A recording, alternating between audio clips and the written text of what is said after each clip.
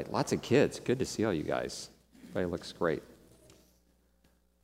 Well, since we've watched the video about the story, we're going to dive right into the scripture, and we're going to read that. So let's listen as we hear God's word in Genesis chapter 29, verses 15 through 30. This is God's word. Laban said to him, "Just because you're a relative of mine, should you work for me for nothing? Tell me what your wages should be." Now Laban had 2 daughters. The name of the older was Leah, and the name of the younger was Rachel. Leah had weak eyes, but Rachel was lovely in form and beautiful. Jacob was in love with Rachel and said, "I'll work for you 7 years in return for your younger daughter Rachel." Laban said, "Well, it's better that I give her to you than to some other man. Stay here with me." So Jacob served 7 years to get Rachel, but they seemed like only a few days to him because of his love for her. Then Jacob said to Laban, "Give me my wife. My time is completed, and I want to lie with her." So Laban brought together all the people of the place and gave a feast. But when evening came, he took his daughter Leah and gave her to Jacob, and Jacob lay with her. And Laban gave her servant girl Zilpah to his daughter as her maidservant. When morning came, there was Leah. So Jacob said to Laban, "What is this you have done to me? I served you for Rachel, didn't I? Why have you deceived me?" Laban replied, "It is not our custom here to give the younger daughter in marriage before the older one. Finish this daughter's bridal week, then we will give you the younger one also, in return for another 7 years of work." And Jacob did so. He finished the week with Leah, and then Laban gave him his daughter Rachel to be his wife. Laban gave his servant girl Bilhah to his daughter Rachel as her maidservant. And Jacob lay with Rachel also, and he loved Rachel more than Leah. And he worked for Laban another 7 years. Let us pray. Most loving God, we thank you already for this morning, the chance to praise you, to give our tithes and offerings, to laugh together and to sing together. And we ask now that you speak to us. We thank you for your word, that you open our minds and our hearts, that we might apply it to our lives. In Jesus' name, amen. So, wow, what a story. There's a lot of intrigue in this story, and it kind of reminds me of growing up. I grew up in Dallas, Texas. I've probably said that before. And so, late 70s, early 1980s, I enjoyed watching the opening to the TV show Dallas, okay? Because I would sit, and I was probably in middle school, high school at that time, and I would watch as the intro would come on, and I was kind of proud of all these different spots. They would show pictures of the skyline of Dallas and South Fork Ranch and all those things, and I had pride in my city. And then I loved, because my family related so well with the Ewing family, J.R. and Pamela, Bobby and Sue Ellen, we were just like them. No, not really. It was a classy show for us to discuss at church, right? But, if you're too young to know the show Dallas, there's a newer version on TNT. So kids, you can check that out. Maybe not. Don't check that out. All right. But today's story is truly a story kind of like Dallas. A lot of intrigue, some deception, twists and turns, even sister wives, and characters who are more gray than black and white. And I think it's nice for us to have stories where there's good guys and there's bad guys, and they're easy to tell. But in life, and really in this story, we see that all the characters are mixed with good and bad, and they're flawed. And I think if we stop for a moment, I think as Christians and as readers of the Bible, this is good news. First, it makes me feel a little bit better when I see my own life where I mess up. I'm like, look at those people in the Bible. They're messed up too, right? So I can relate to them. Second, it makes me see God in a new way. God can use ordinary people to accomplish extraordinary things, and that makes me feel good too. And I can have confidence in the Bible that God's not pulling any punches, that God is showing us all the people, with their warts and flaws, and it gives me even more trust that the Bible is real and trustworthy. Okay, well now for today's story. In order for the Children's Bible, and we've said this before, to cover the whole Bible in a short amount of time, really, and we're going to discuss it in about 8 or 9 months, you have to skip certain parts and hit the high points. So from last week's story, let's catch up for today. So last week we saw Abraham did not eventually have to sacrifice his son Isaac.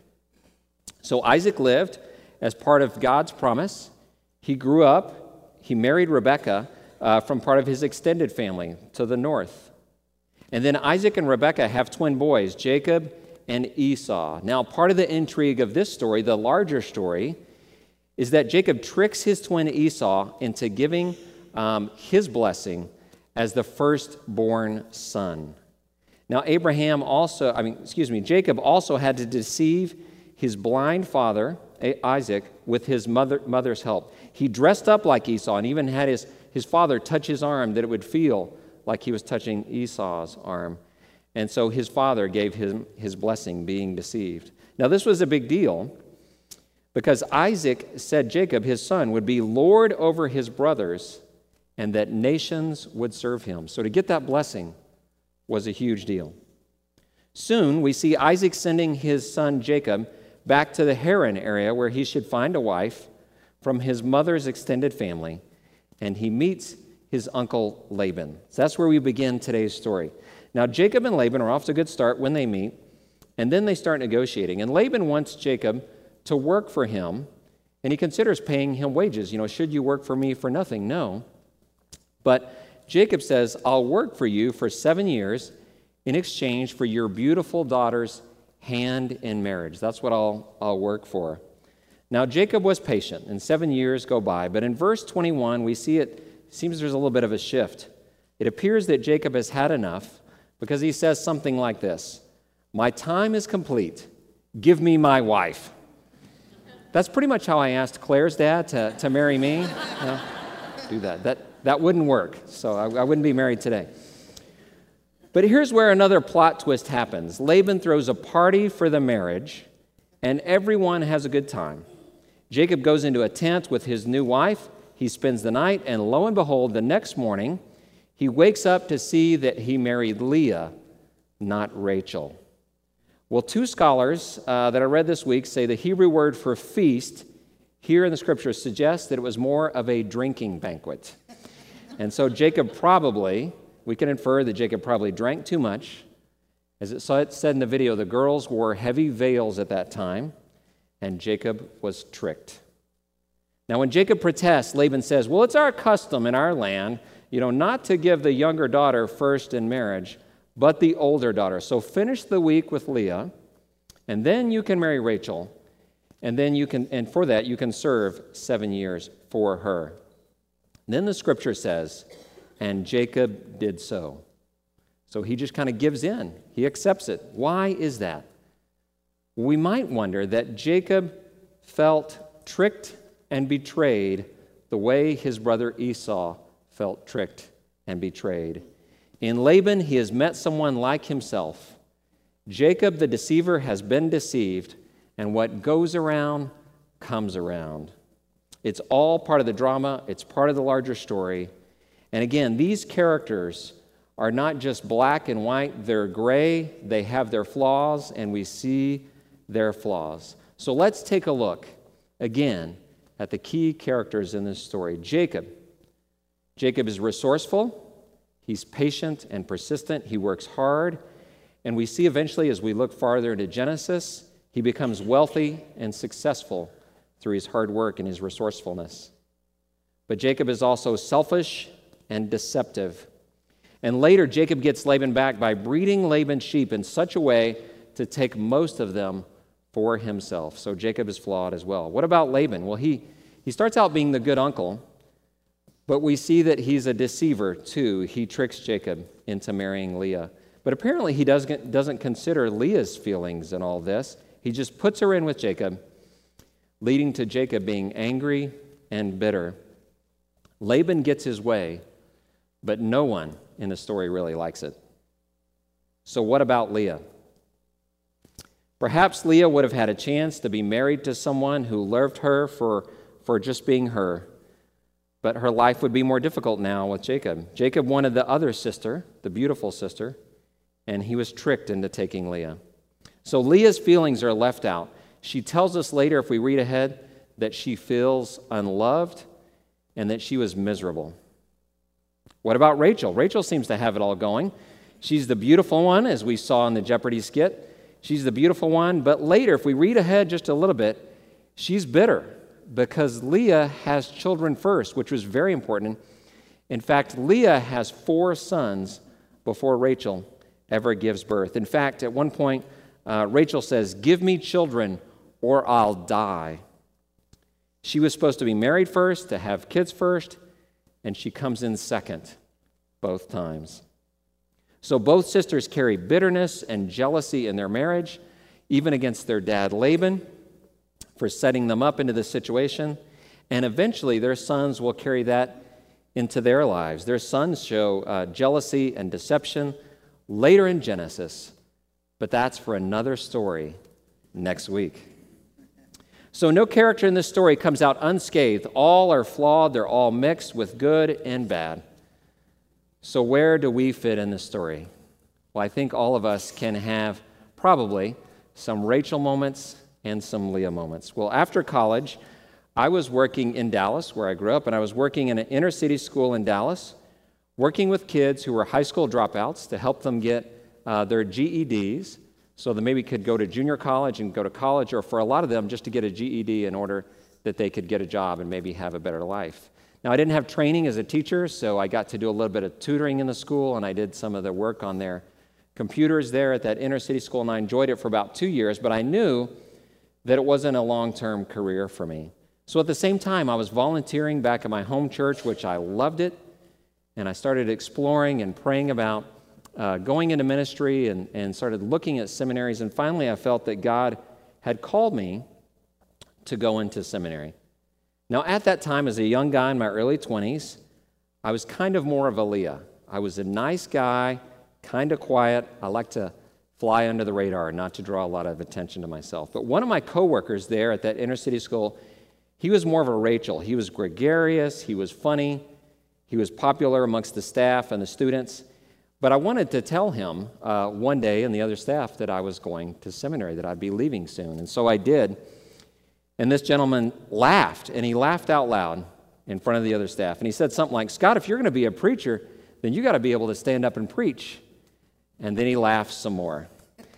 And I wanted to come back with a snappy comeback, but I think I was kind of stung by his comments and by the laughter, so I kind of tried to kind of laugh along with everybody, but kind of, yeah, that's really funny. But inside, it wasn't funny to me. And we have those moments, and for me, that was one of those Leah moments. If you were here early, we saw in the skit, what about me? Am I good enough? Do I have what it takes to do what God is calling me to do? That was one of those Leah moments for me. So where are your Leah moments? Where is God in this story? And then where is God in your story? Doing youth ministry for many years here at this church, I saw a lot of kids, I think, that could fit. We don't want to stereotype people, but could fit in some of these roles as Leah and Rachel might. I saw kids who were a little quieter. They were good students. They enjoyed reading books. They might enjoy technology. They didn't really like the loud youth group games. They didn't maybe play the popular sports. And they didn't feel cool. But God thinks those kids are cool. And He loves them, and we, as their church family, are called to love them too. Then there's the Rachel kids, confident and smiling. Maybe they're in show choir, the cheerleader, or the quarterback of the football team. But people expect them to be smiling a lot. They expect them to be funny. They expect them to be popular. And so sometimes that's a hard standard for them to live up to. But underneath, most of those kids have their own issues. And they got their own problems. And we're all sinners, so at some point they're dealing with sin. And God cares just as much about those Rachel kids, and He loves them right where they are. As adults, we learn to cope with being kind of the quiet one or the star. And sometimes we learn how to cover up our stress or our problems. We learn how to dress it up and make it nice and be okay. But under the surface, our problems and our sin is still with us, and we're all in need of God's love, like Jacob and Leah and Rachel. We need to know that God is with us and God loves us. And I want to tell you today, in this room, everyone in this room, that God is with you and God loves you where you are. Now, the good news, too, is that it doesn't stop there, because even though life is not fair, life can be dramatic. We also see in God's Word, and even in this story, in this extended story, that God can use all of us in His plans. Let's look back at those characters again. For Jacob, we looked a little bit ahead in Genesis. Jacob wrestles with God, and God changes his name to Israel. Jacob is sometimes a deceiver, but Jacob is also a hero in this family line, because his family line becomes the nation of Israel. His 12 sons become the 12 tribes of the nation. For Rachel, she couldn't have children for a long time, but eventually she does.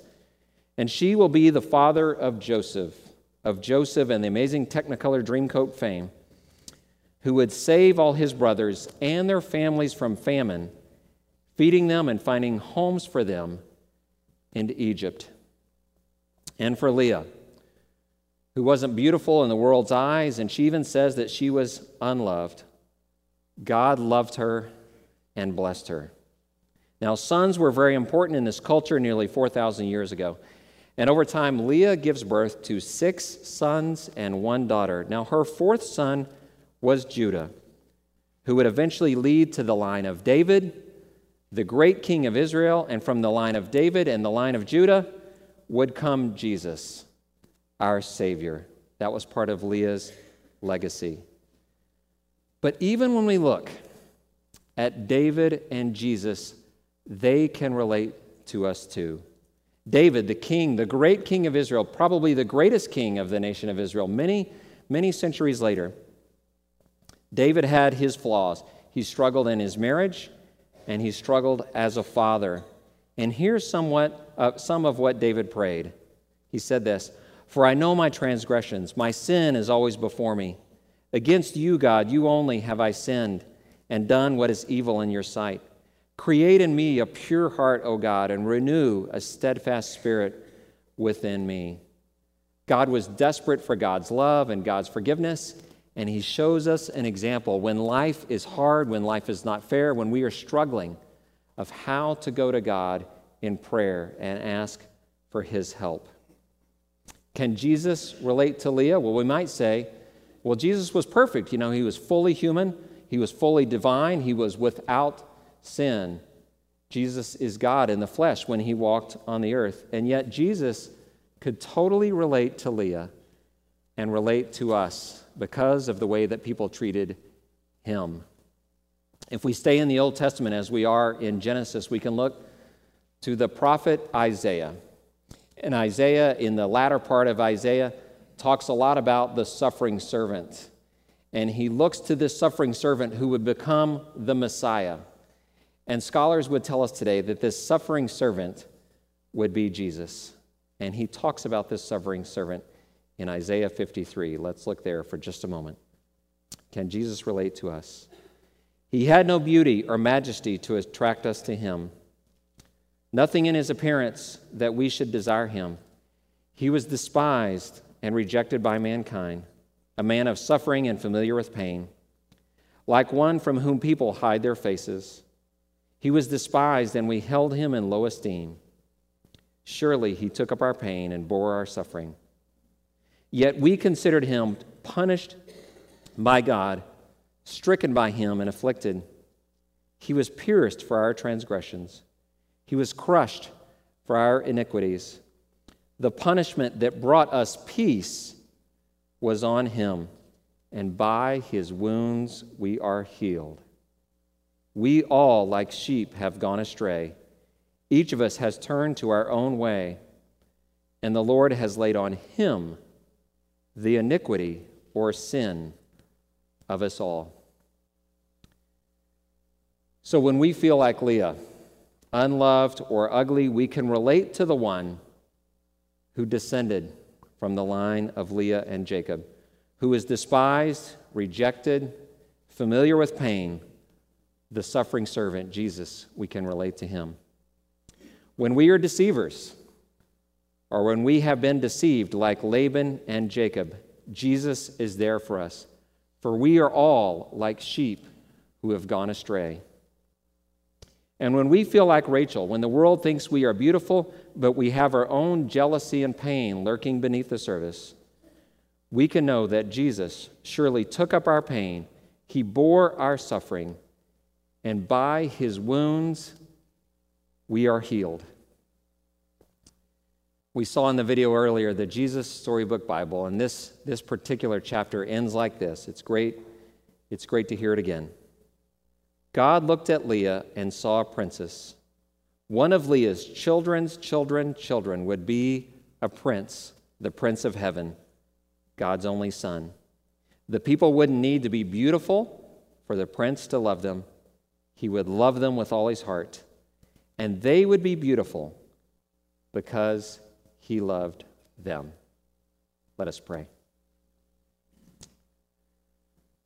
Most loving God, we're so thankful that you do love us. Lord, it's touching to read your word from Genesis even into Isaiah and to realize your incredible love for us.